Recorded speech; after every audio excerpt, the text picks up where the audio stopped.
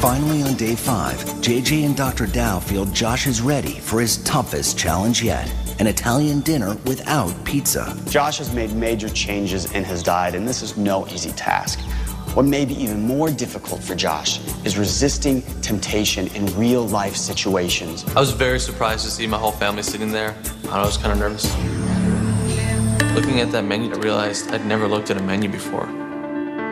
I can't be ignorant. Well, we looked at that menu and I thought there's nothing on here that he's eaten in the last 10 years. What is he gonna pick? I guess I'm gonna be getting the shrimp and clams the Teresa. Wow. Clams? Love it. Amazing. I never thought I'd see the day where we'd go out to dinner and Josh would order anything other than pizza. I was shocked. I can't bring myself to believe that this is actually it. As every day that goes by and he feels better, my confidence grows. Josh? Here. Thank you. Graduating to good health.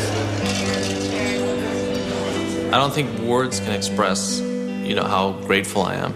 With just a few small changes to his diet, Josh has gone from someone with nothing to live for, no school, no career, and no future, to someone who has hope and a clear path to getting his life back.